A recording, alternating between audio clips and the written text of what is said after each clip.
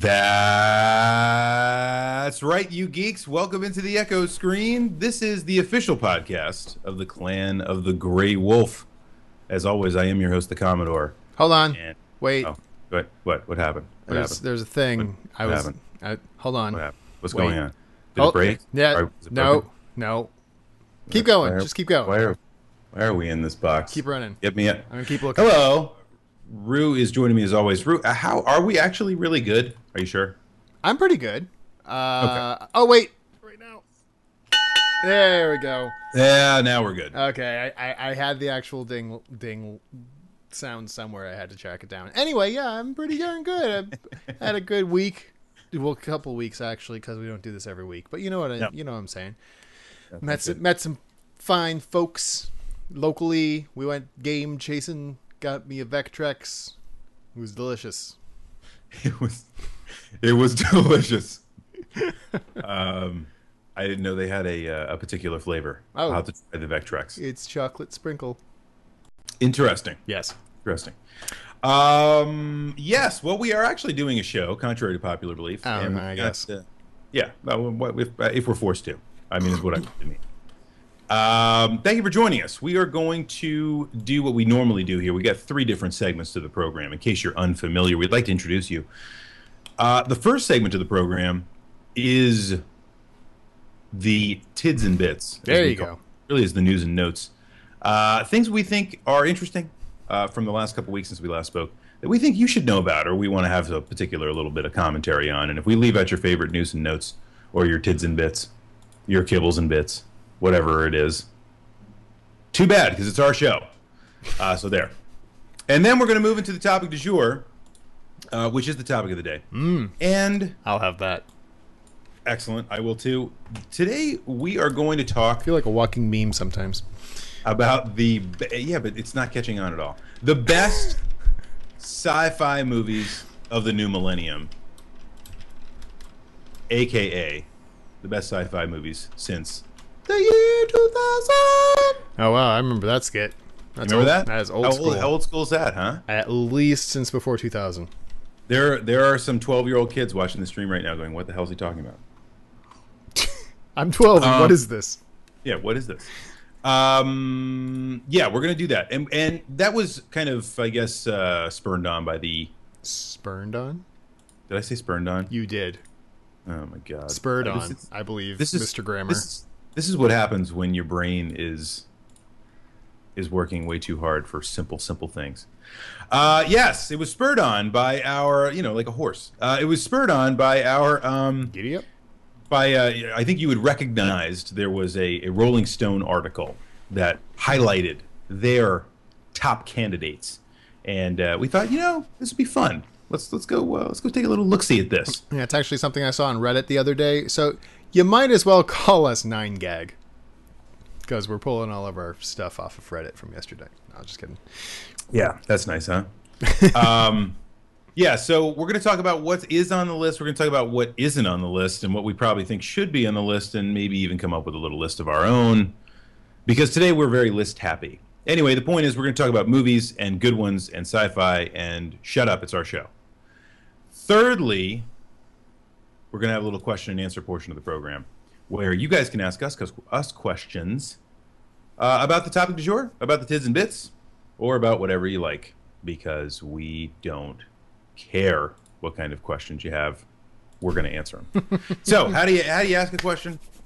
Yeah, how do you ask a question? That's my question. I really thought you were going to ask. I thought you were going to ask that. I let that completely slip by, and I apologize. That's all right.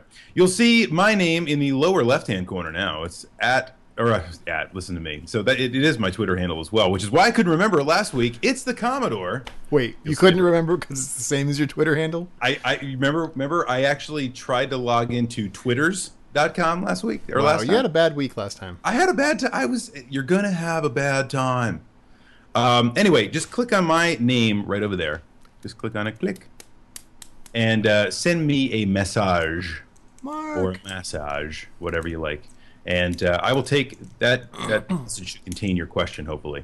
And I will take the best questions asked during the entire program. You don't have to wait till the third portion of the program to ask that question. Also, and we will answer them live on the air. So take that. So, Tids and bits. Shall I kick off the tids and the bits? Do it. All right. Well, maybe only the tids. So but, we're kind of in a hurry to get to the actual meat of the program last time, so we skipped this. But one of the larger retro gaming news and notes from the past few weeks was the uncovering of the Atari dump near Alamogordo, New Mexico. Myth confirmed. Yes. Well, I mean, it's one of these things. So if I don't know how you could not be aware. I mean, this made a bunch of standard news outlets as well. But back during when the big video game crash was happening in 1983, Atari was way too much stock on its hands. Not just ET, by the way, just all sorts of stock of games. With lots of ET cards. We're like, they're like, they were getting a lot of returns and things like that. People were playing games and didn't want them, and stores had too much. And so Atari's like, what do we do with this? Let's just throw it out. Quick, get rid of it, And so what they do is where do we put it? They throw it in a dump. Actually, they started in a dump in Texas, and then that started getting picked clean by scavengers, and they're like, well, that's bad PR. So let's just throw it in a dump in New Mexico and cover it up. It'll be fine. And so they did that. This actually made the New York Times even. It was an article.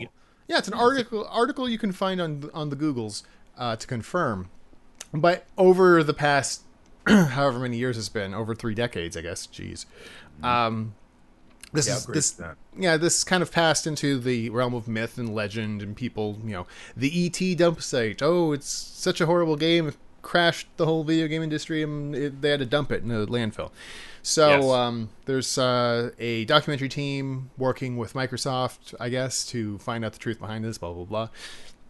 They got a team. There's a team from Wired out there and a few other 100 people going and digging in the desert, and they actually found a crap load of these games. It's kind of amazing. I mean, I didn't doubt that these games were out there, but it's kind of amazing they were able to successfully locate where in this stratified dump layer all of them were, and they were very well preserved. Yeah, and that is what surprises me, because in the retelling of this story, one key factor that's always gone into it is that they were crushing these games because of what happened in the first dump site in Texas. They were crushing the games so that even if people did uncover them, they couldn't just go home and play them, so they still had to go buy them. Right. That was the plan, at least. That was the plan, and I guess what happened is they just had more than they could possibly crush, and people don't always do what you tell them to. Yeah. So it looks like most of these games actually survived pretty well, and wouldn't it be neat to actually own one of those games that was buried under the desert for 30 years? That would be quite the collector's item, I must say. And it would.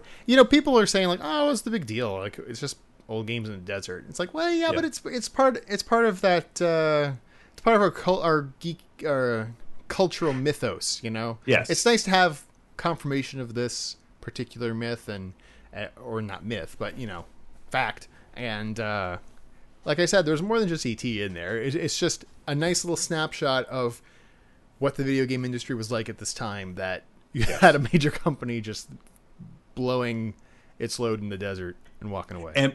And part of the mythos of video games in general, that Atari, which really had created the home console market, could have been in that kind of a situation. It's a snapshot in time. It's almost like a time capsule of what was going on in the industry in that moment. And let's face it, it was in its... If video games are in their infancy or their prepubescence even now, back then they were in diapers.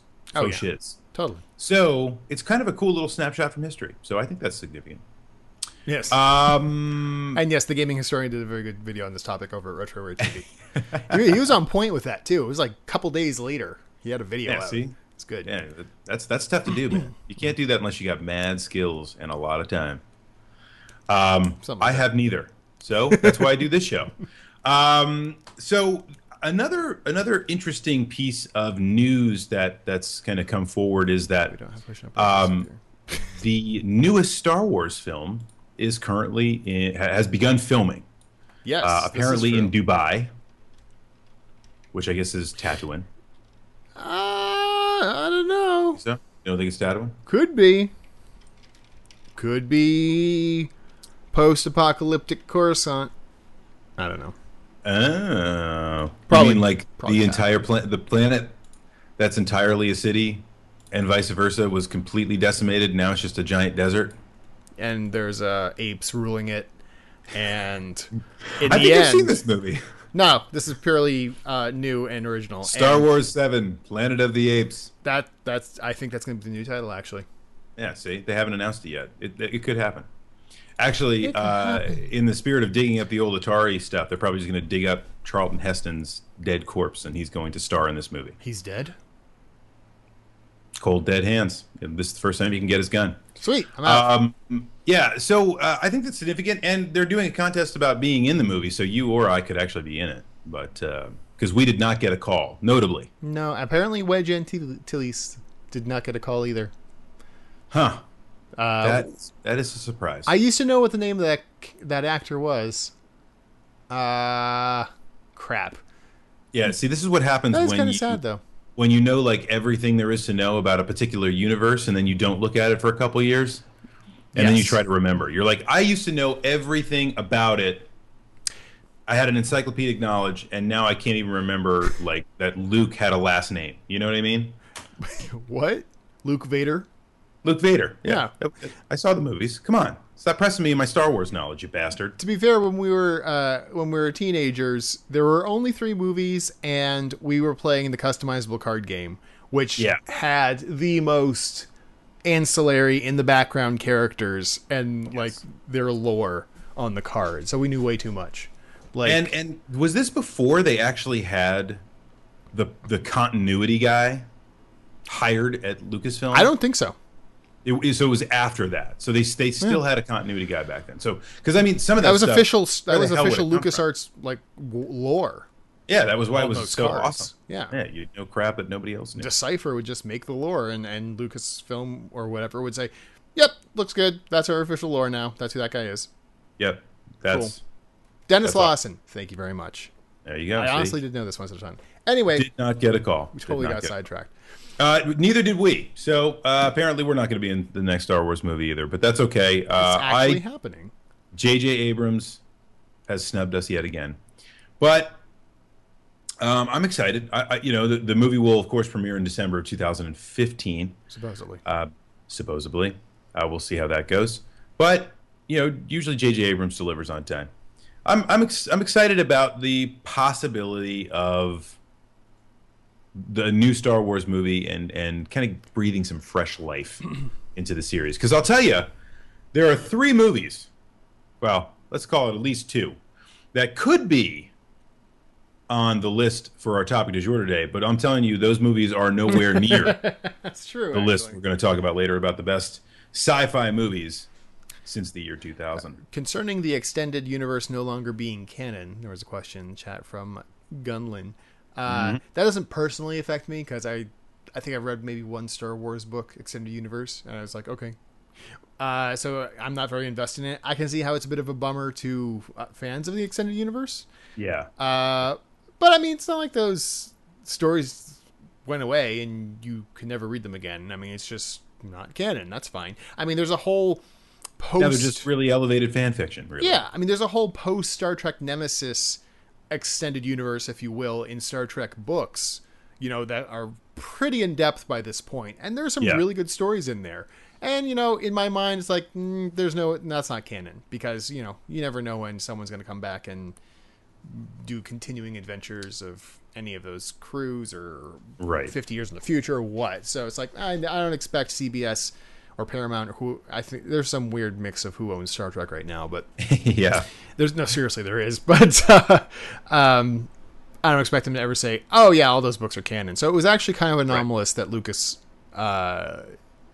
those were actually canon books for a good amount of time. And I mean, there's only about 5 million of them, so There's a lot. there's a lot of Star Wars fiction books in the extended universe. So I'm not surprised about that. But what's an interesting? Speaking of ownership and complicated ownership, that's the other news item we were going to discuss. A lot of mergers and acquisitions this week. Yeah, just this week. Twitch Yeah. has been acquired by YouTube. We were streaming on YouTube. Now we're streaming on Twitch for an extended trial period here. And Yes. Now it turns out it's pretty much going to be the same thing. Yeah. I mean, and we'll see. Wah wah. Yeah, I mean, it's a little disturbing because it's just one less competitor.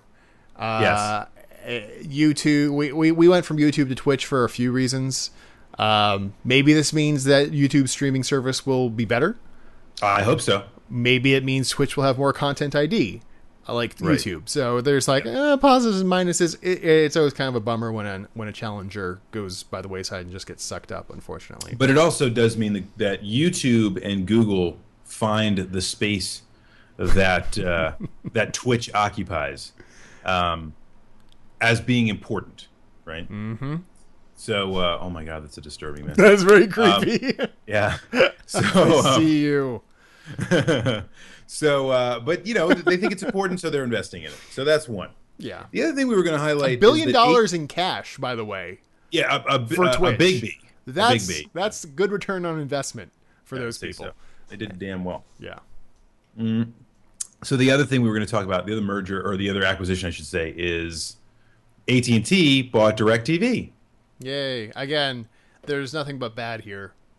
Yeah, I don't see that as a positive move for anybody. But then again, I understand why they're doing it, because their greatest competitors in the service provider world, you know, the Comcast, Time Warner Cable folks, are now the largest provider. Well, they're still under. Actually, have they been cleared by the FCC? I guess they have. No, No? I don't think they have. I Okay, don't so think it's still I- under review. Regardless, a lot of consolidation in the cable and in the TV and internet provider space, which is worrying. And I cannot wait for Google Fiber to get here. Basically, Yeah. You are help us Google Fiber.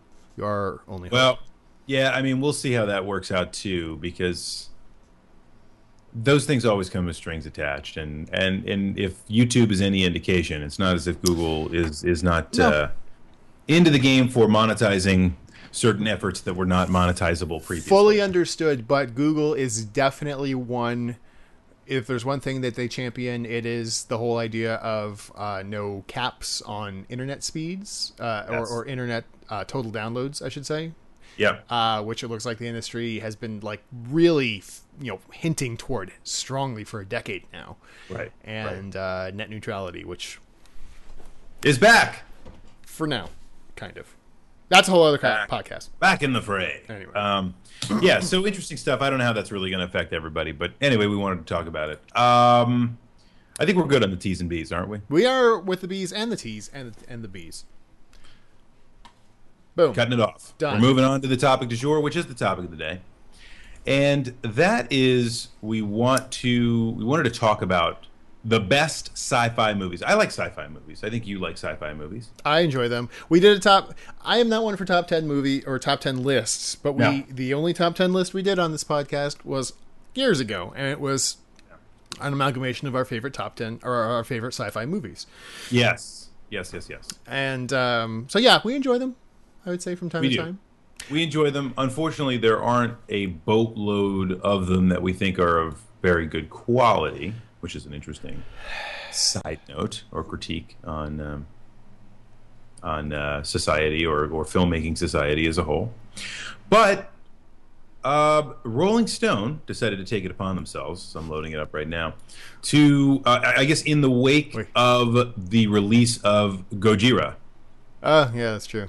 the new movie, they decided they were going to say, hey, let's make a list of the 20 best sci-fi films of the 21st century. As you can't throw a dead cat without hitting top 10 lists or top 20 lists nowadays. So Yeah, especially because they're all not even created by real people anymore. So why are we talking about this one? Well, I came across this the other day, and I thought it was interesting that they segmented it for like they put it as top 20 sci-fi films of the 21st century. Yeah. And And maybe this is an interesting just critique of how bad Rolling Stone is, but because my next thing was going to be saying, hey, who the hell reads Rolling Stone? But here we are making a podcast about a Rolling Stone article, so I don't normally read Rolling Stone. It's just this one. guilty of her. Yeah, But I yeah. understand. Sidetrack here. Is Misquote Yep. in Charlotte? Yes, Oh, hi. How are you? yes, indeed. Anyway, the so we have the second reason I want to talk about this because there were some interesting choices. Ones that made me say, yeah, okay, that makes sense. Others that made me say, why? And others that said, I have not seen this movie, but it sounds interesting from the description. Yep. And I will say that we have not seen all of these movies. Oh no, but but we're going to comment part on of them the list is and well, I mean, hey, it's the internet. Everybody's got opinions, or a website and a podcast. Just look at us. We're nuts. So I haven't seen most of these films. I'm going to go ahead and say it. Most of these films I have not seen. You're useless to me. But that's okay, because I think that might be in some ways a commentary on the list that they chose, right? Or maybe it just means that I am a terrible fan of science fiction. Mostly I don't know. Mostly that. So I think the idea. But I like a lot of kinds of movies. I'm not just a sci-fi movie person. I like lots of different kinds of movies. Too bad we're not talking about those today. So we're going to go through from 20 to 1, give our opinions quickly on each, and maybe give our opinion on a few others that we think they missed at the end. You want to do that? Yeah, let's do that. All right. Friends become enemies, enemies become friends. Okay, let's start out with number 20. Number 20 from 2007, Sunshine. Now, this is one I have not seen. I assume you have not seen it either. I haven't seen it, no. No. It's about a motley crew aboard the spaceship Icarus II, jumpstarting our life-giving star. And it stars the Scarecrow. Yes, it does. Cillian Murphy, From right? Batman Begins. Yes. I don't know his name. Actors. You're an awful person. Look, can we just get to the freaking script here? What's going on? So, all right, so what's this thing about? So it's kind of a thriller, in addition to being just a sci-fi movie, and I've heard very good things about this. Okay. They call it underrated, to be fair. So in Rolling Stone's credit, True. It's underrated, which means that no one actually saw this film. Yes, I don't know a lot of people who have actually seen it, but the ones that have... Which is why Rolling Stone put it in the list, because if they put something better in the list, or something that a lot of people did see, then they're obviously sellouts. It sounds kind of like Jack Black in High Fidelity. You sneak in a safe but slightly underrated one. Very sneaky. Or like when Rolling Stone made their list of the best guitarists of all time, and they put Jack White number 2, I think, or number 1, Jack White, and at that time of the White Stripes, because this was like 10 years ago, as like the number 1 greatest guitarist. Oh no! Here, look, I'm looking right here, right now. There it is, the 100 greatest guitarist list. I'm not going to go click on it, but when they made that list, Jack White was like number 1 or number 2, and that was just embarrassing for everyone involved, because that's what Rolling Stone does. So, anything more to say about Sunshine? Because I certainly don't have anything to say. No, about it. but I could believe that's number 20. That sounds like a pretty safe position for it. We'll move on. Number 19 from 2001, Donnie Darko. Yeah, this one I can see. This one I can see being on the list. You talk to me about Donnie Darko first, because I want to hear what you say about this. Donnie Darko is a really strange film. This is true. I think we can all agree on that. I really like Jake Gyllenhaal. I think he does a great job in this film. He plays a great gay cowboy. Yeah. I can't quit you. But he is. But this movie for me was not very effective when I first saw it. James. It felt like an acid trip for which I had forgotten to take the acid. Is that? Did you feel that way about Moulin Rouge as well? Moulin Rouge is just awful in every way possible. No, in that movie, doesn't matter how many drugs you're on, you cannot enjoy Moulin Rouge. No, first off, Moulin Rouge. Is Moulin Rouge on your list of the top 20? Yes, is the best sci-fi film. Really is. No, Moulin Rouge. Sidebar here. Moulin Rouge. The first 30 minutes is totally an acid trip where you don't know what's going on. You just let it wash over you and accept it. All right. Yes. And it becomes good. And then there's a wonderful rendition of Roxanne in the middle there, which I know you love. Anyway, I love it. Anyway, Donnie Darko. My favorite part of the film. Donnie Darko was confusing as all get out. I understood what was going on after I thought about it at the end, but it took a while, and then I just came to the slow conclusion. I don't really like this film. It's a bit pretentious. Yeah. In a bad way. I would say it's a lot, which is why I think, again, Rolling Stone put it where they did. They like pretentious. Pretentious is good as long as you're pretentious and agree with them. It's a very strange film, regardless of who you are. The sci-fi piece of it is undeniable, so it doesn't kind of hide itself in that. Yeah, exactly. That you wouldn't even. you watch the first hour or so of this movie, you wouldn't even think of it as sci-fi. Yes, and spoilers for me. One of the films I'm going to recommend that is not on this list is very similar in that regard, but I think much better than I think Donnie I Darko. know what you're going to say, but we'll get to that later. So I'm just going to wrap this up by saying, you know what this movie reminds me a lot of in my reaction to it is Catcher in the Rye, Yeah, which is very much a gruff, a sullen kid trying to find his place in the world, blah, blah, blah, blah. And those stories just don't reach out to me. I was not it's very sullen. postmodern. It is. I'm not much of a sullen. I wasn't much of a sullen teenager. I actually enjoyed my life. I'm sorry. So maybe I just can't relate. Yeah, you do kind of feel like if you watch this movie, like you're the kind of person that like shut yourself in a room to listen to The Cure endlessly. Maybe Mr. Epic Game Music in the chat is right. Maybe you have to watch it more than once. I have only watched it once. I'm guilty of that as well. So and certainly life changes between being 19 years old and however old I am now. I've forgotten. 58. 58. But so maybe my perspective would change on it. I don't know. Yeah, I mean, this wasn't a terrible movie in the way Usual Suspects was a terrible movie. Okay, there were definitely redeeming features. Yes. I do think the whole sci-fi bit was interesting. Mm-hmm. It was we already talked about smaller than you would expect this being on a sci-fi movie list, but yeah, I don't want to spoil anything. That's why we're kind of talking around things. There's spoilers. Well, if you wanted to watch Donnie Darko, in that case, though, I think it is kind of more of a classic sci-fi film in many ways because it's not necessarily just about spaceships and powerful machines. It's kind of a more about the message.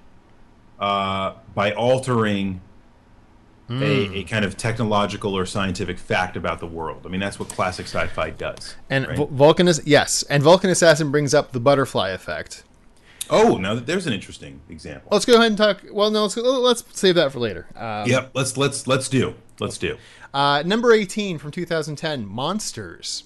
This one I know absolutely nothing about. Director Gareth Edwards made this ingeniously minimalist giant monster movie in which two travelers seek safe passage through a post-alien invasion, kaiju-dotted landscape. That's interesting. The idea of offering only glimpses of the creature and focusing more on the aftermath may have been the result of budgetary concerns, but necessity is certainly the mother of invention here. It's a clever way of making a familiar sci-fi scenario seem fresh again. And I tried to see Godzilla 3 times during the opening weekend. Count them 3 times. Really? And all 3 times they were completely sold out in 3 different theaters.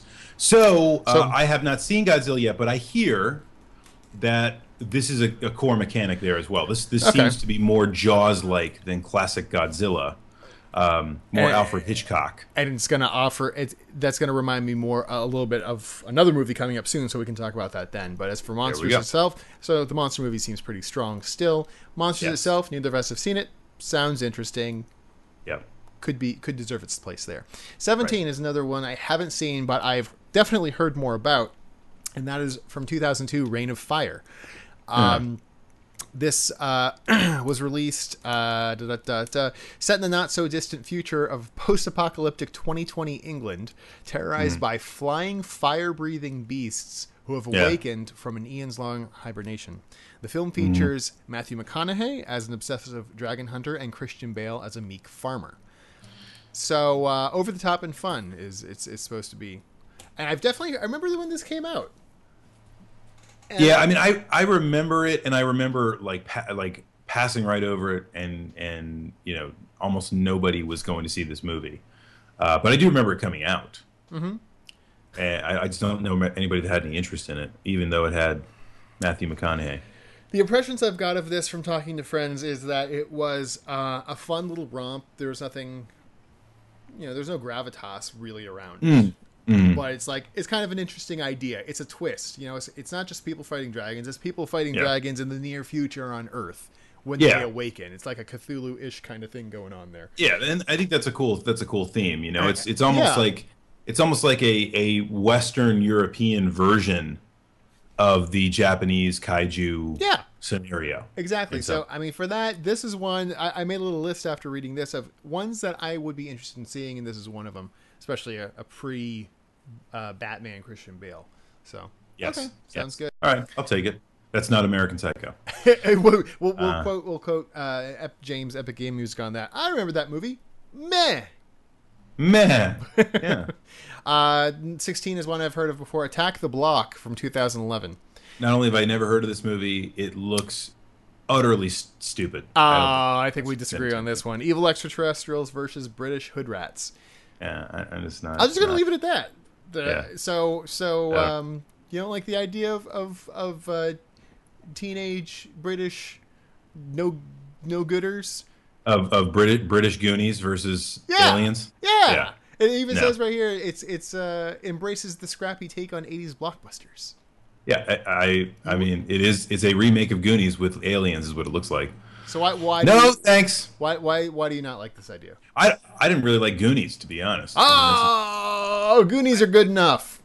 I mean, yeah, I get why people like Goonies, and I was a kid, so I liked Goonies like that. But Goonies is not like a movie I can watch now. Like I can go back and watch Hook, and it's still a great movie. Hook is a good movie. It's a great movie. It's still got really cool themes to it. It works. I just described Doctor Who. I did. Not So for the record, I just fully saw Goonies for the first time like a year ago. Yeah, and it was good enough. I think it describes it very well, actually. Yeah. So hey, you know what? So I'm going to say that for Cindy Lauper. I'm going to say that for Attack the Block as well. It's good enough, yeah. I'm sure. Number 15. Here we go. 2008, Cloverfield. Now here's one that I think deserves to be on the list. I think that's a pretty good spot. Yeah. Ish for it, big monster movie again, does a lot without really showing the monster, although it does at the end. The only problem is it's what are they? Oh, it says it right there. Duh! I should just read the site. Found footage. It's a found footage film. Yes. Where everything's just like the Blair Witch Project, right? In '99, kind of kicks off this whole movement of found footage films. But it wasn't even that overused in 2008, I would say. No, but it's so dead now. Yeah, unfortunately. And found footage movies are dumb. I didn't even realize that T.J. Miller from Silicon Valley was in this. I didn't either. That's hilarious. And I need to go watch it again. Yeah, just because of that now. I haven't seen it since it came out, but I remember coming away from it. All of the social media or yes. That's not social media because Twitter wasn't even around then. Yeah, I know. You know what I mean? Like the internet campaign, the internet marketing. Yeah, campaign. I mean that was all a bit much and unnecessary. But it was cool as hell. It was cool, and it got people talking about it. And in the end, it was a solid monster movie. I'm not even one that's big for monster movies, but I enjoyed this one, and I thought it was sufficiently creepy. Yes. So. And I like. I think the significance of the internet marketing schemes that they were running is something innovative and cool that maybe bumps that thing up a couple points just because it's the movie itself might be whatever, but just that piece, it was innovative in that regard. And I kind of like how they never really explain where the monster came from. Yeah, that's fine. Right. Okay, speeding things up. Primer from 2004 is coming at number 14. Have you seen Primer? No. Okay, so I saw Primer a few years ago. It is amazing what was able to be done. It's a little over an hour long, independent movie. Made for a few $1,000s in Texas. But it's a movie about this guy who invents time travel, but it's tricky. Basically, you get in this machine. You start the machine, I should say. Okay. And then you can travel back to to a point in time where the machine was on. So you can't just use it to go back to Babylonian times or something. You have this set window that you can use to travel through time. So you can turn it on and go about your day and find out what stocks were big that day. Travel back, buy those stocks, but you can't run into yourself, who's also going about your day. And so it definitely becomes confusing because there's multiple copies upon copies, and there's a lot of ethics questions raised. There's a lot of confusion raised. I see, but I like that. That's cool. That's what sci-fi should be doing. You should be asking questions. Totally worth a watch. But you're not going to get it the first time. You're probably not going to get it unless you look at some of these charts online that track the timelines. But as much as I like movies that need charts to explain them, it's worth it. Like I said, it's only a little over an hour long, so you might as well. Yeah. Definitely The one of the next best. one, I actually think is also a movie that belongs on the list. I agree. Maybe even a little bit higher on the list. I agree. Minority Report at number 13 from 2002. Even though it's a Tom Cruise movie. I know, it's kind of amazing. This seems like it would have blockbuster flop written all over it. You know, Tom Cruise and Steven Spielberg, based off of a Philip K. Dick story, you know, but it really works well. And, well, I mean, you hear about it all the time nowadays with the NSA listening in, blah, blah, blah, blah. Right. And with tactile responsiveness from things like Kinect and screens that Exactly, yeah. react to movements and yeah. People compare things like Connect to Minority Report all the time, but Yeah. no, this was a very Which is good. This was a very solid movie, I thought. Yeah, I thought so too. Not It's much more to not, say you know, about this kind of kicked off in my mind a lot of remakes of some kind of far-reaching classical sci-fi. Like I'm thinking of the I, Robot remake with Will Smith. That was just That movie sucked ass. that really had very little to do with iRobot at all. But my point is, it was at least borrowing the name, and that movie is just a suckfest. It's definitely not on the list. It's terrible. I'm thinking more AI, which was another Steven Spielberg movie. AI is another great example. That was one that went wrong in a few ways. It wasn't a terrible movie, but it could have been better. You know? Yeah, okay. I can buy that. I can buy that. Yeah, but anyway. Minority Report, good. Should be on there. I agree. Moon, coming in at number 12, 2009. Have you seen this? No. This is another one that people talk about a lot, as in this is an amazing independent film you must watch. You know, Mystery Science Theater? Is that what this is? yes, it is. No, That well, totally looks like Joel Hodgson in a jumpsuit. well, first off, Sam Rockwell is really awesome in almost anything he does.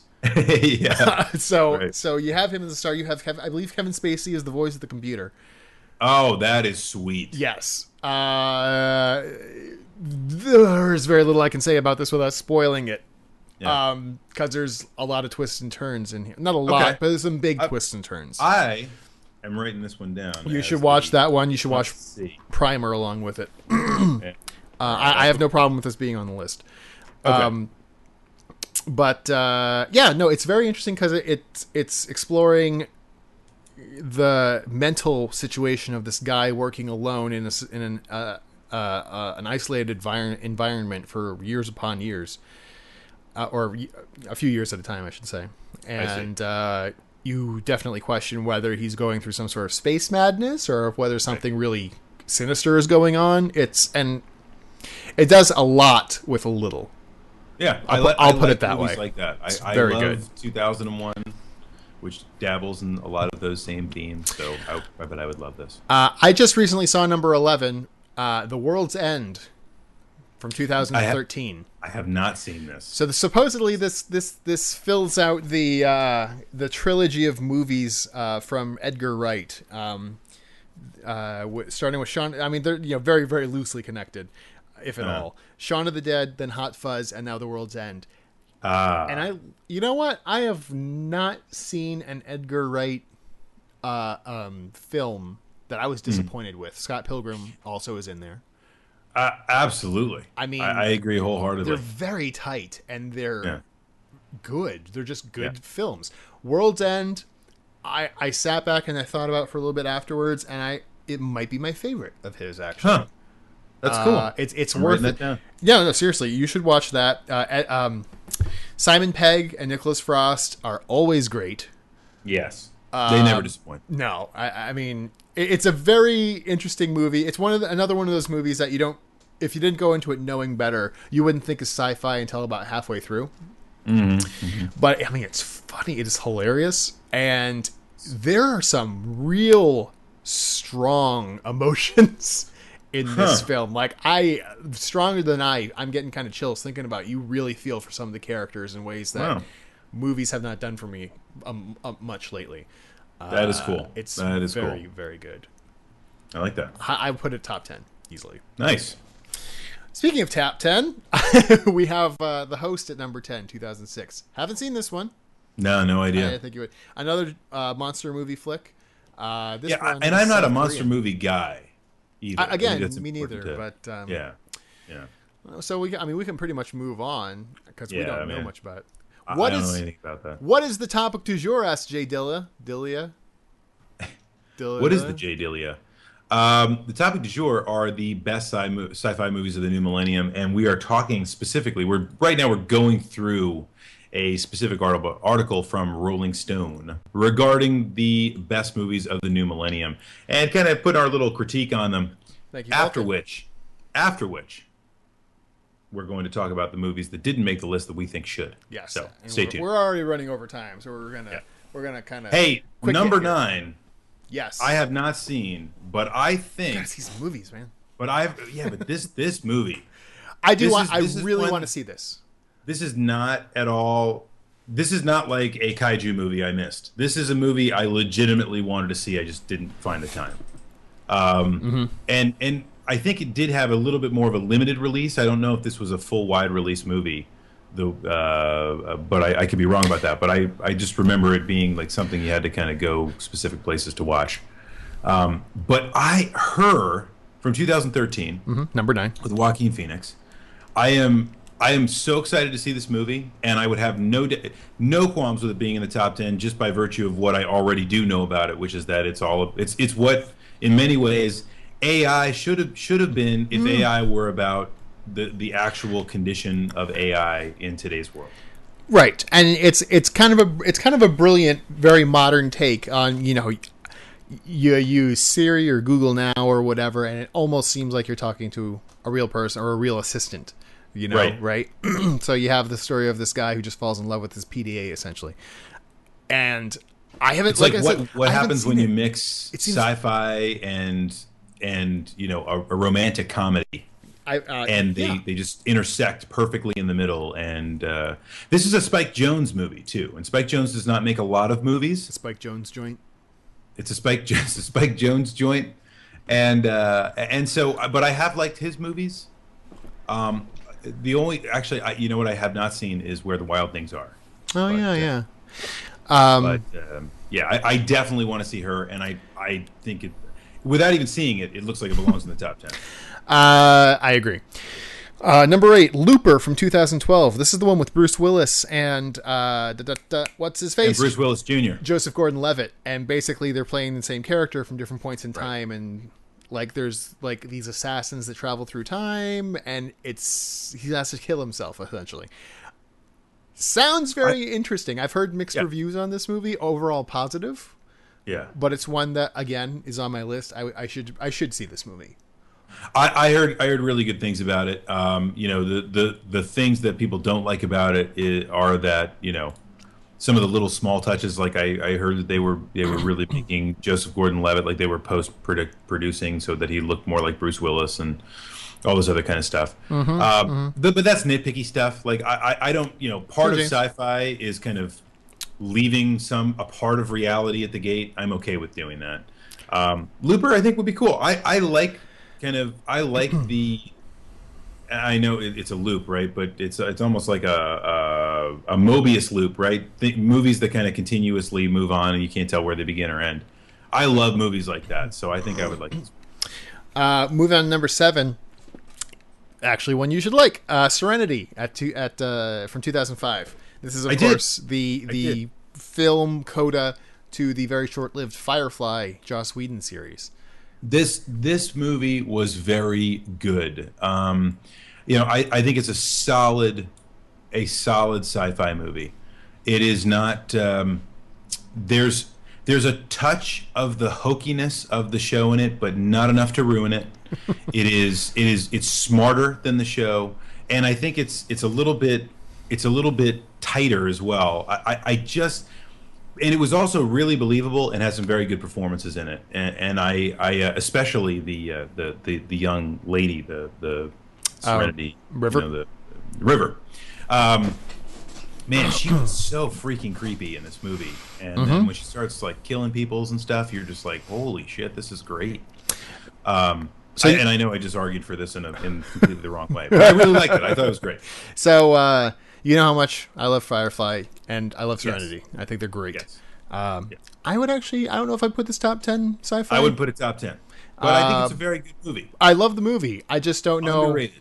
Yes, it's a great finish to the Firefly world that was set up in the show, but as far as a pure sci-fi, or not, that's not the right word I want to use here, but as Yeah. far as like a sci-fi movie that stands on its own, Yes.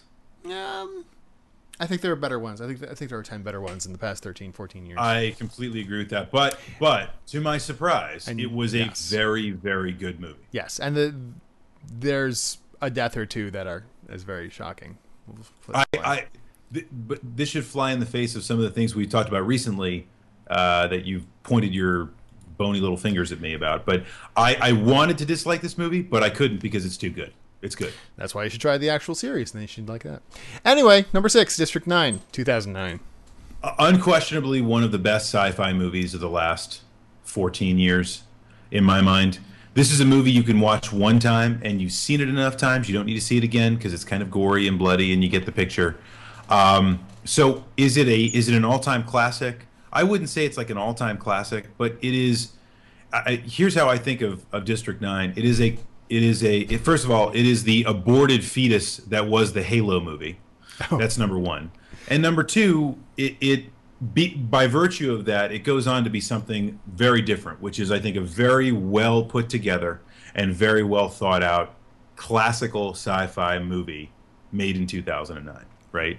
Yes. This is a movie that could fit in the 50s, except it was made in 2009. It was a Peter Jackson movie, right? Yeah. Well, Neil Blomkamp, but Peter Jackson produced it. Thank you. I actually haven't seen this yet. I know. You haven't seen District 9? I still haven't seen this. I'm a terrible person. I thought you saw that with me. Oh my god. No. No. So this is the faux documentary about aliens living in South Africa, basically. Yeah, it is. Kind of second. It's one of those that kind of veers away from sci-fi into being just more social commentary, but it's supposed to be very good at that. So I've heard very good things. District 9 is great. Number 5, Gravity, 2013. Have you seen this? I have not. How interesting is it that, I mean, this to me, and I have not seen this film, but it's interesting to me that they were so willing to call it number 5 of the best. I've heard it's great. Everybody says it's great. So George Clooney we trust. I don't know. I just recently saw this on a small TV on a DVD, and I've heard a lot of people say that it's not even worth watching outside the IMAX theater. Like, it's great in the IMAX theater, but don't even bother watching it on a TV. I disagree. I mean, I've only seen it on a TV. I can understand how watching it in IMAX would be just literally breathtaking. Yeah. I wish I had seen it in that way. Shot very well. Yes, but even alone of the encompassing feature of just watching it in IMAX, it's still a very, very solid, kind of lost on a desert island type movie. Basically, it's these people that are literally lost in space and they're trying to make their way back to Earth. And it is just, I think it's probably about an hour. Yeah. It's an hour and a half long, but it just seems like it goes by like that. Because it's just, and some people said it was boring that I talked to. I have no idea what they're talking about. There's not 3 minutes that goes by before there's something blowing up, essentially, and some sort of tension. It's just very tense movie. The CGI is amazing in it. Yes. It's done that I've very well. Universally heard. Yes. It is a glorious spectacle of a film. Yes, and I really enjoyed it. A very tight, very good movie. I recommend it. Yeah, cool. Number 4, WALL-E. WALL-E. Now this one's interesting to me. Why, I'm not saying that animated movies can't be sci-fi movies, because they can be. You can have an animated sci-fi movie. But I think if you include animation, there's probably a whole lot of other movies that probably need to be on this list too that aren't WALL-E. Well, think about I'm thinking. How about the first thing that popped in my head, which is stupid, is Toy Story. That's not a sci-fi movie. I was like, oh look, it's WALL-E, it's Disney, it's Toy Story. I think that's a little bit of a false thing. It's put that's in a reach. there. That's a reach. I think WALL-E is a very good movie. WALL-E is a very very good one of the best Pixar movies. Not my favorite Pixar movies, but one of the best. And in that regard, Up is that's not sci-fi. Well, it's sci-fi in the same way that a lot of the movies on this list already are sci-fi, and that it's a Ah. ridiculous premise and tries to talk to us about, you know, a persistent issue in society, right? Or that's to humanity. So, one of the things that's brought up fairly often, but I think is worth bringing up again with Wally. First of all, great movie, but Yes. it's amazing that there's no talking for like the first half hour. Yeah. Yep. Just the And it doesn't need expressiveness. it at all. No, That is the power of Pixar. they're amazing. The expressiveness they have just with Wally and Eve. No, it's great. It kind of gives me chills. And It's a great movie. I'm not sure I would put this in a top 10 sci-fi list, though. I could accept it. Number 3 surprised me a bit. I think this was the let's put a shocker in here. Under the Skin from 2013. Otherwise, there's a shocker in that movie. probably otherwise known as the movie where Scarlett Johansson shows her boobs. Finally, Oh, there is a shocker in this movie. I need to see this. yeah. Everything I have heard about this movie, I haven't seen it. I think it only recently got wide release. Everything I've heard about this movie is meh. Oh, yeah. It's either mediocre to okay. Yes. Mediocre yes. good, I should say. So I Well, wait. This is if I remember correctly, this is an adaptation of a book, and the book was actually about cows. I don't know about that one. Yeah, so I'm pretty sure this is an adaptation of an old movie or an old book that was about, not an old book, but a recent book, sci-fi, about cows that come to Earth because they're like, and then they try to think about what they can take the form of in order to, or aliens come to Earth. They see that cows are kind of universally accepted as like harmless creatures. So they all start to walk the earth as cows so they can take over. I think you're just making stuff up now. I'm pretty sure that's what it is. But what happened was... Do the cows show their udders? Yeah, there you go. First time. And then what happened was, obviously, that would not make a very good film. So they took that premise and just changed it into women. And that's the whole premise behind this movie. You might also be thinking of Earth Girls Are Easy. I'm not sure. Anyway, yes, Moon was on the list at number 12, actually. Mr. Indie Game Searchlight in the chat. So yeah, what was that? Under the Skin? That's a weird one. I don't know. Even though I haven't even seen it, I am dubious as to its inclusion. Yeah, me too. Number 2, Inception, 2010. This is my shoe-in. I think this one has to be on there. It's one of my favorite sci-fi movies. I feel I wasn't as impressed about it as I really liked it. But it was really very good, extraordinarily solid. I'd put it top 10. Sure, why not? I put it top 10. I can accept that. I don't know if I put it 2, but I put it top 10. Yeah, I mean, you got Christopher Nolan, you got Leo, who has become a legit big movie star. Yeah, and it's movies like this that really help cement that.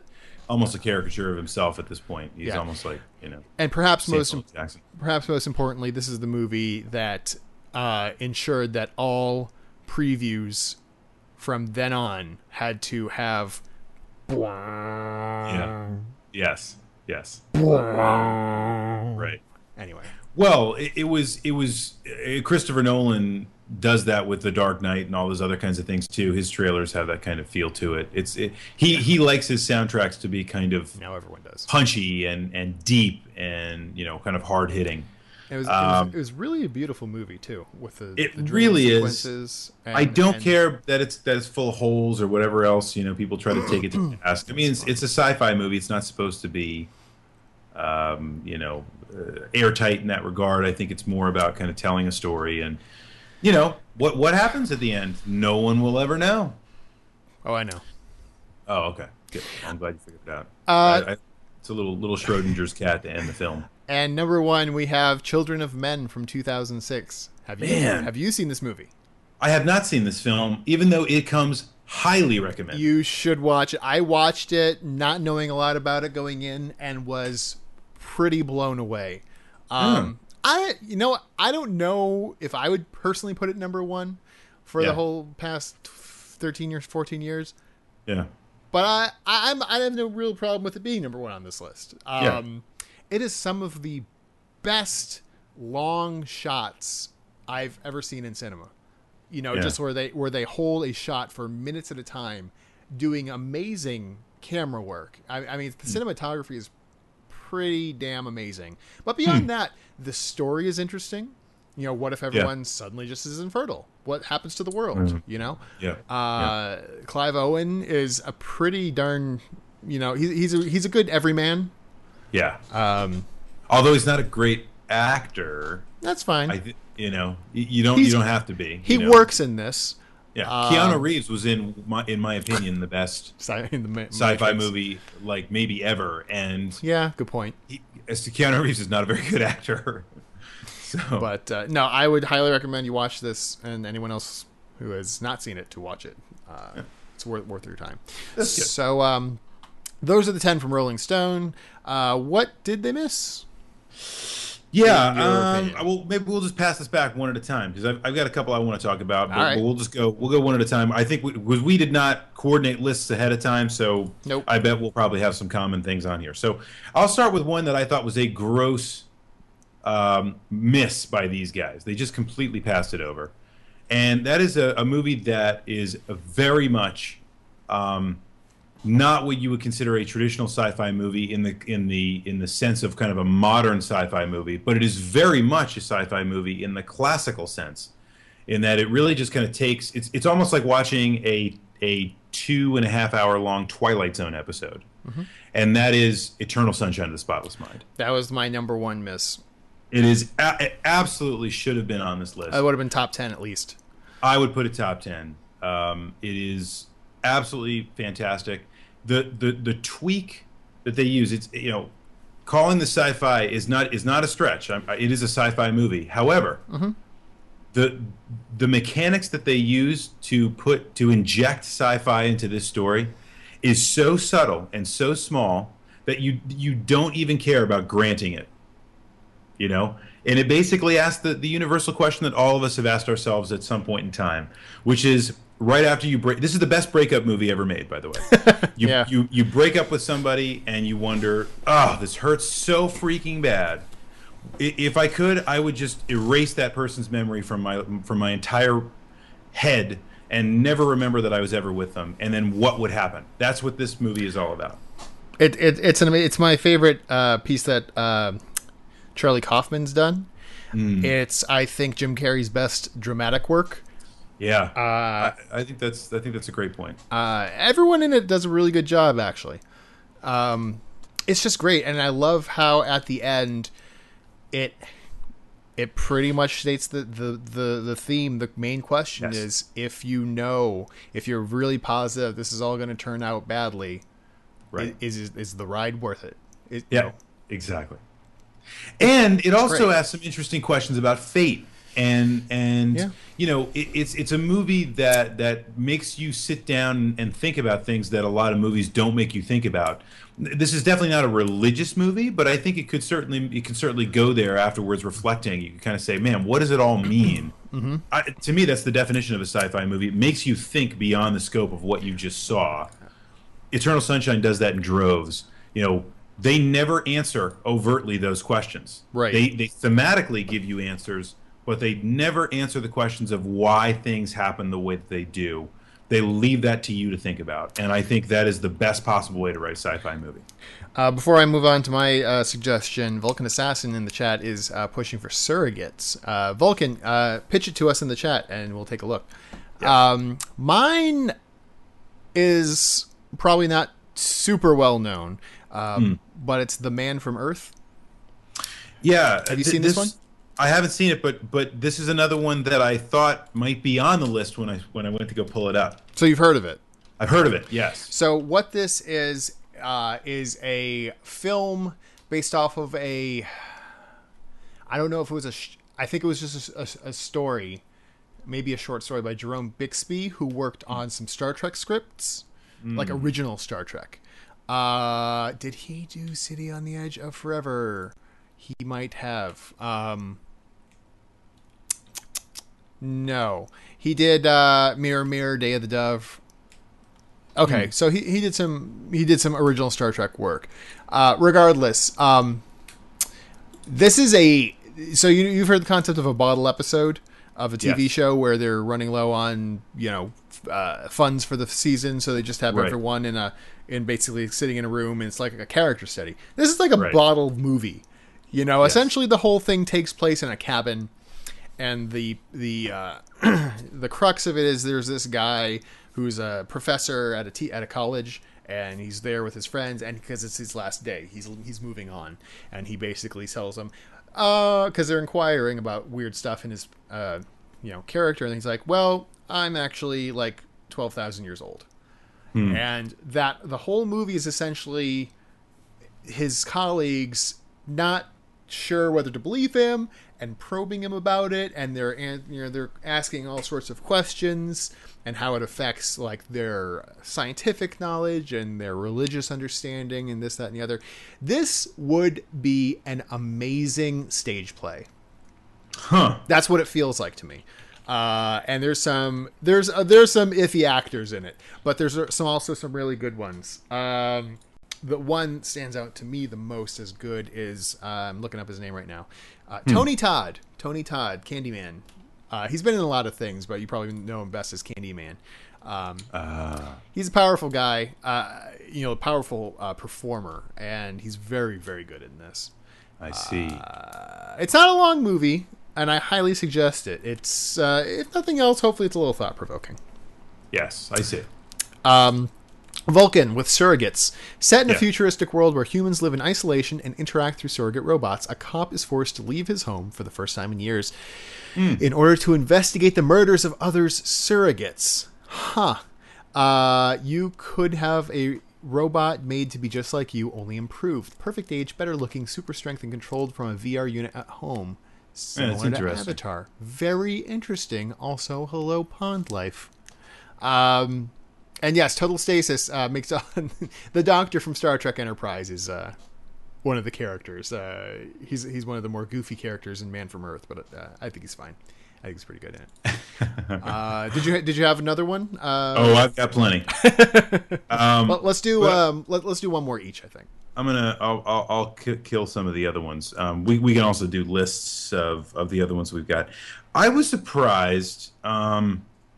I've got two franchises. How about we'll fight it between two franchises, because I think you can put either of these franchises. First of all, with the love affair that the world has, including Rolling Stone, with the Hunger Games, I'm surprised Hunger Games wasn't on there. Because Hunger Games is in effect a sci-fi film, or two sci-fi films, and I thought, at the very least, the second, and I am by no means a fan of the books. I've never read them in any shape, or form. I don't know anything about them. But the second film, to me, was very, very good, and I would put it maybe not top 10, but I would put it as one of the top 20 that I've seen. It's very, very good. It's a good movie. Really, Hunger Games? The second Hunger Games movie. Oh, okay. I haven't seen the second. Catching Fire. Yeah. All right. And the other franchise I was going to say was Star Trek. I thought I am a little. I mean, I wouldn't put it like top 5 or anything, but I thought that Star Trek deserves to be in the top 20. I thought that was a very solid sci-fi movie. Yep. It still makes certain Trekkies cringe, but it's a solid sci-fi movie. It's the reason why J.J. Abrams is doing Star Wars. Come on. Yeah. Do you have one more? I have one more I definitely want to get to, but you go ahead and take one more. I wonder if it's going to be the same one as yours. Mine, the last one I want to talk about is The Prestige. That's a great pick. That's a solid pick. That's what I thought you were going to say when you were talking earlier about a movie that you don't realize is sci-fi until about halfway through. And it kind of hits you with that suddenly. Yeah. It's a movie about these two dueling magicians. Basically, they're always trying to one-up each other.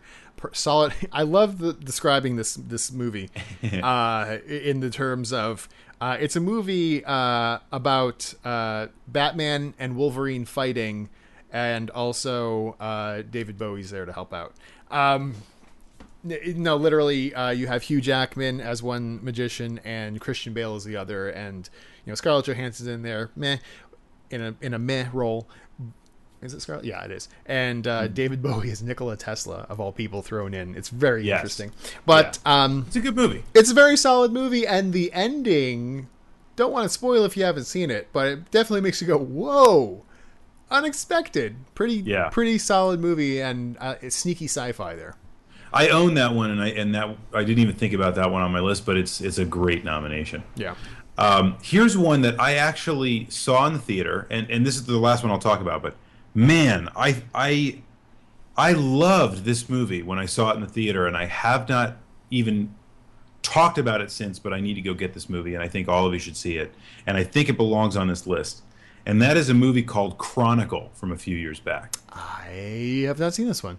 Chronicle it looks, I think they marketed it very poorly, which is why I think the film didn't do so well. But essentially, it's very, very simple. Again, all the sci-fi kind of stuff happens very quickly at the very beginning of the movie, and then it just becomes kind of a character piece, right? Mm-hmm. But quick synopsis: meteor hits the Earth, okay, and kind of shakes up this small town, and these teenagers discover it, and they start to find out later on in the weeks after that it kind of gave them special powers. So they're almost superhero-like now. But they have to kind of refine it, and they have to work on those skills to become better, right? It's almost like a muscle you have to develop. But it gave them this superpower. And so the movie becomes a tremendous character piece by which it asks the question, if you and all of your friends did develop superpowers, how freaking crazy would the world really be? Because, you know, it's kind of like how Watchmen takes Batman to the logical conclusion. Mm-hmm. This kind of takes, you know, several of the superhero movies to their logical conclusions of, if a teenager did discover this, wouldn't they just start, you know, going crazy in a teenage angsty kind of way and just destroying cities, right? Yes, that's a good point. Yeah, and killing each other, which is, and I'm not saying that happens in the movie because you need to see it. It's not. It's just that they are very, very. Think of all the problems that teenagers have, and if they discover they have superpowers, how all those interactions could be different. Chronicle is a great movie, not just a good movie in my opinion, and it should be on this list. And I don't know how it got overlooked. I had not actually heard about that, so I should look that up. Yeah, I've made a note. I thought the movie was going to be dumb as hell. Saw it in the theater. It was phenomenal, and it was so poorly marketed. I forgot the name of it, and I had to go search for it before the podcast. I made a note of that along with Surrogates. Yeah, so there we go. All right, so you know, I mean, some good stuff on here, and I'm going to make a note too, because we've talked through this topic I think pretty well, but. There was a recent article, and I forget where it was written. It's not a tremendously well-written article. There's several mistakes. It's kind of what happens with new media. But go look it up. It is, and I don't even remember the title per se, but here's what it's about. It's about how the year 1999 changed films forever. I think I saw that. So many of the echoes of what's happening in today's film really ties back to things that happened in 1999. With films like The Matrix, and it is actually kind of uncanny because it really is kind of strange how everything ties back to 1999 and everything we just talked about in some ways, from you know the superhero film to some of the stuff we don't like found footage movies. You know, the Blair Witch Project, like 1999 was the year. That's true. So, that's true. I forgot about that. So anyway, check out that article. It's worth your time. Cool. Well, we blathered on quite a bit. We have. We should. You know what we're going to do? Let's just do a little lightning round of questions, shall we? Let's do like 5 questions. Boom. And I haven't gotten any questions during the course of the whole show. I don't know if people didn't know how to. Well, if someone would like to ask you a question, then they should do what? Yeah. Well, I tell you what. Just throw it into the chat. Let's do that. Oh my God, you're going real lightning round. All right. Let's do it. We you know. Lightning round. Oh, so you have no questions ready, is what you're saying? Yes. Go. Oh, man! People were asking questions all during the thing. I could have brought up. I know. It's okay. Well, once YouTube buys these guys, we're going to figure out a better way to do this. All right, I got a question for you. Hey, what? Well, okay, go ahead. Okay. First off. We're going to talk Game of Thrones for literally 60 seconds. I'm going to time us. Okay. Yep. So it's not really a question. It is more of a comment. So if you have not if you're not caught up on Game of Thrones, the TV show, literally 60 seconds. Stop listening right now. Now. So the challengers for the big fight have turned out to be the Mountain and what's his face, Oberyn Martell. Oberyn Martell. And Daniel totally called that. He kind of metagamed a little bit, but he totally called that. My thought, which I frankly think would have been better, was that it was going to be Jaime fighting for Tyrion, and then Cersei was going to hire Bronn because, frankly, that's all that gold speaks to Bronn. And then Bronn was going to kill Jaime, and that was going to be so heart-rending. See, that would have been awesome. It would have been awesome. Secondarily, I thought you had a better or more interesting plot point for who might have killed Joffrey when you said, I don't think she did it. But it would have been interesting if Cersei killed him. Because, frankly, yes, it seems like she would have the least to gain, but at the same time, she knew she had lost control. So that would have been interesting. She knew she lost control. He was the bane of her existence at that point, and she always had Tommen. But as we found out, I guess Cersei had a feeling that now her father was in town. Mm-hmm. If Joffrey died, then she was really reduced to nothing and powerless. Okay, all right. That's 60 seconds. Done. Okay.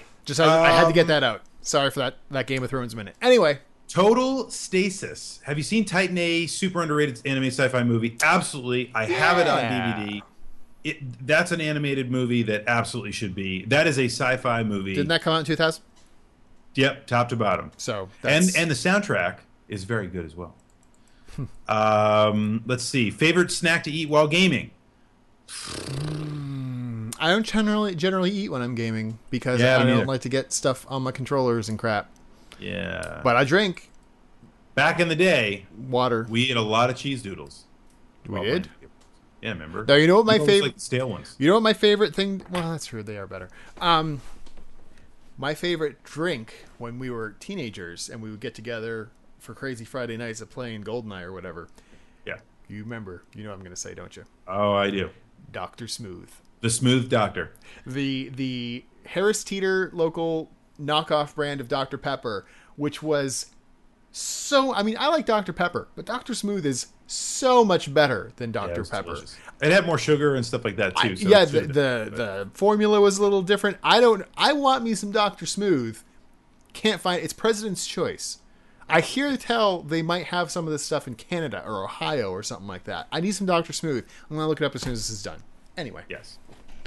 Let's see. Pond Life. Will you be at Con Bravo? What will your panels be? Yes. Yes, and we don't know. Let's see. I think, well, I'm sure there's going to be a retroware panel of sorts.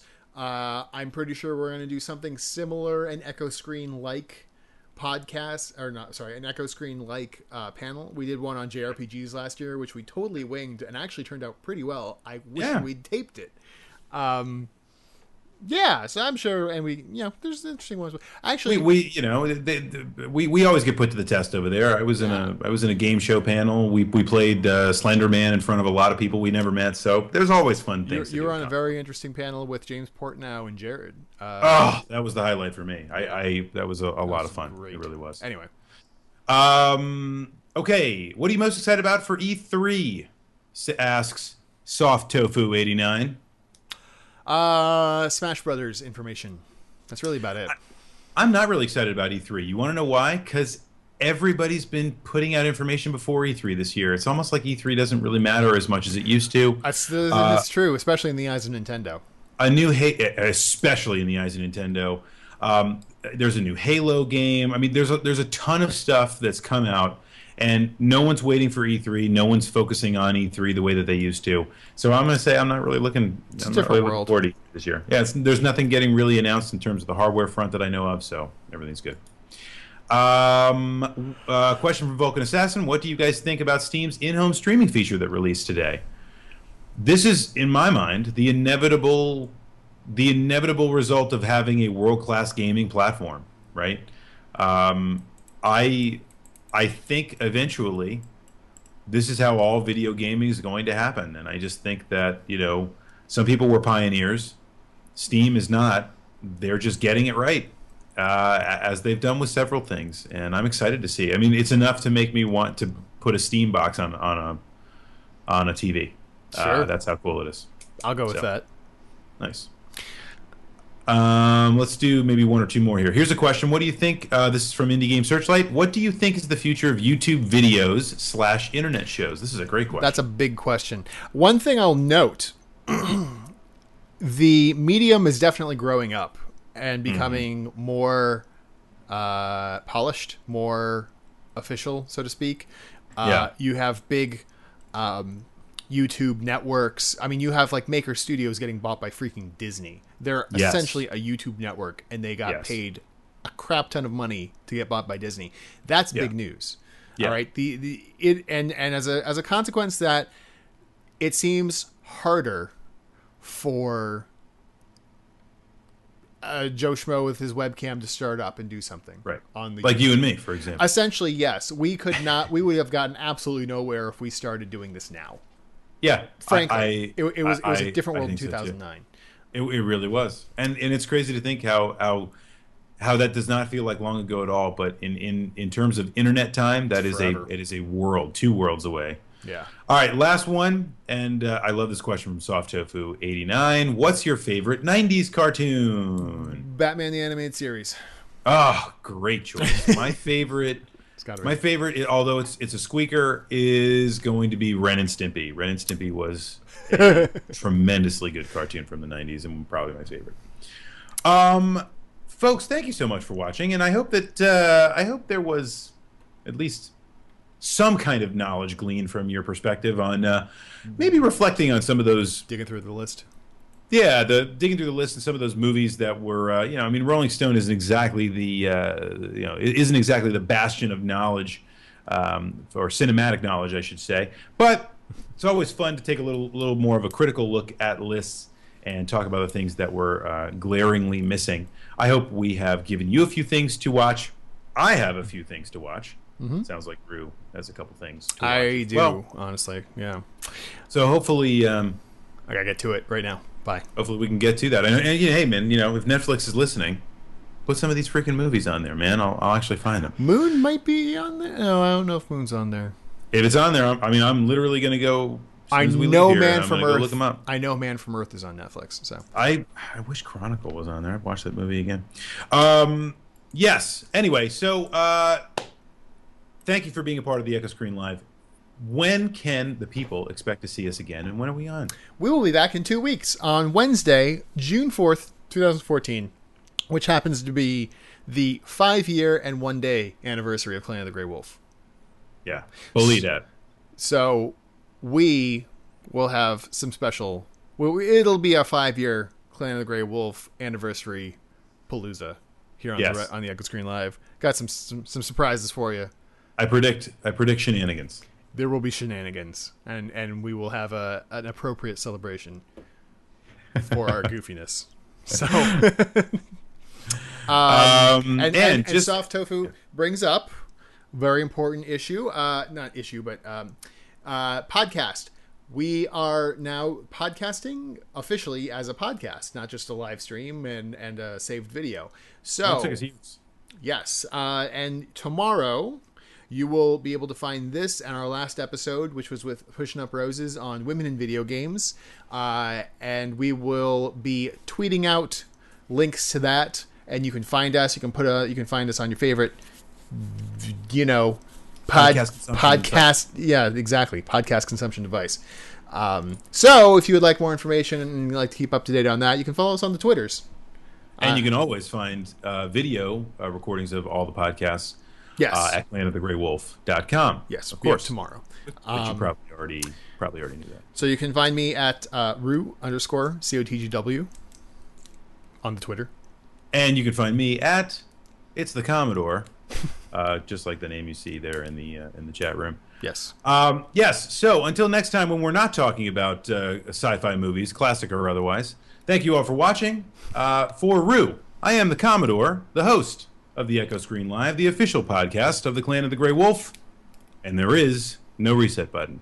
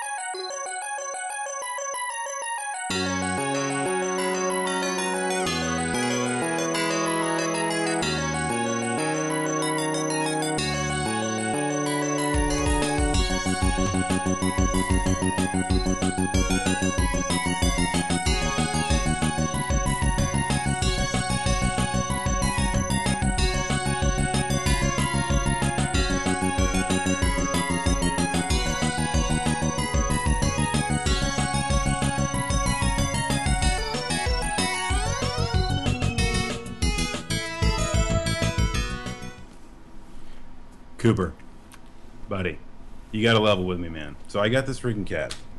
This thing is it's decided to go after all of these bunnies. It found this like den of bunnies and it's killing them and it's leaving them on my porch. Can you like help me understand what the hell would possess a cat to do such a thing?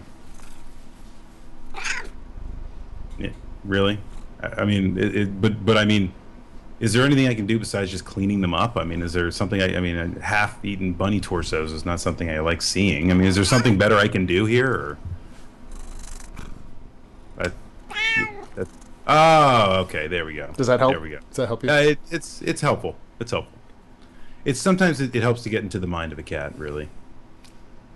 Hey, Cooper, you keep that real cat face.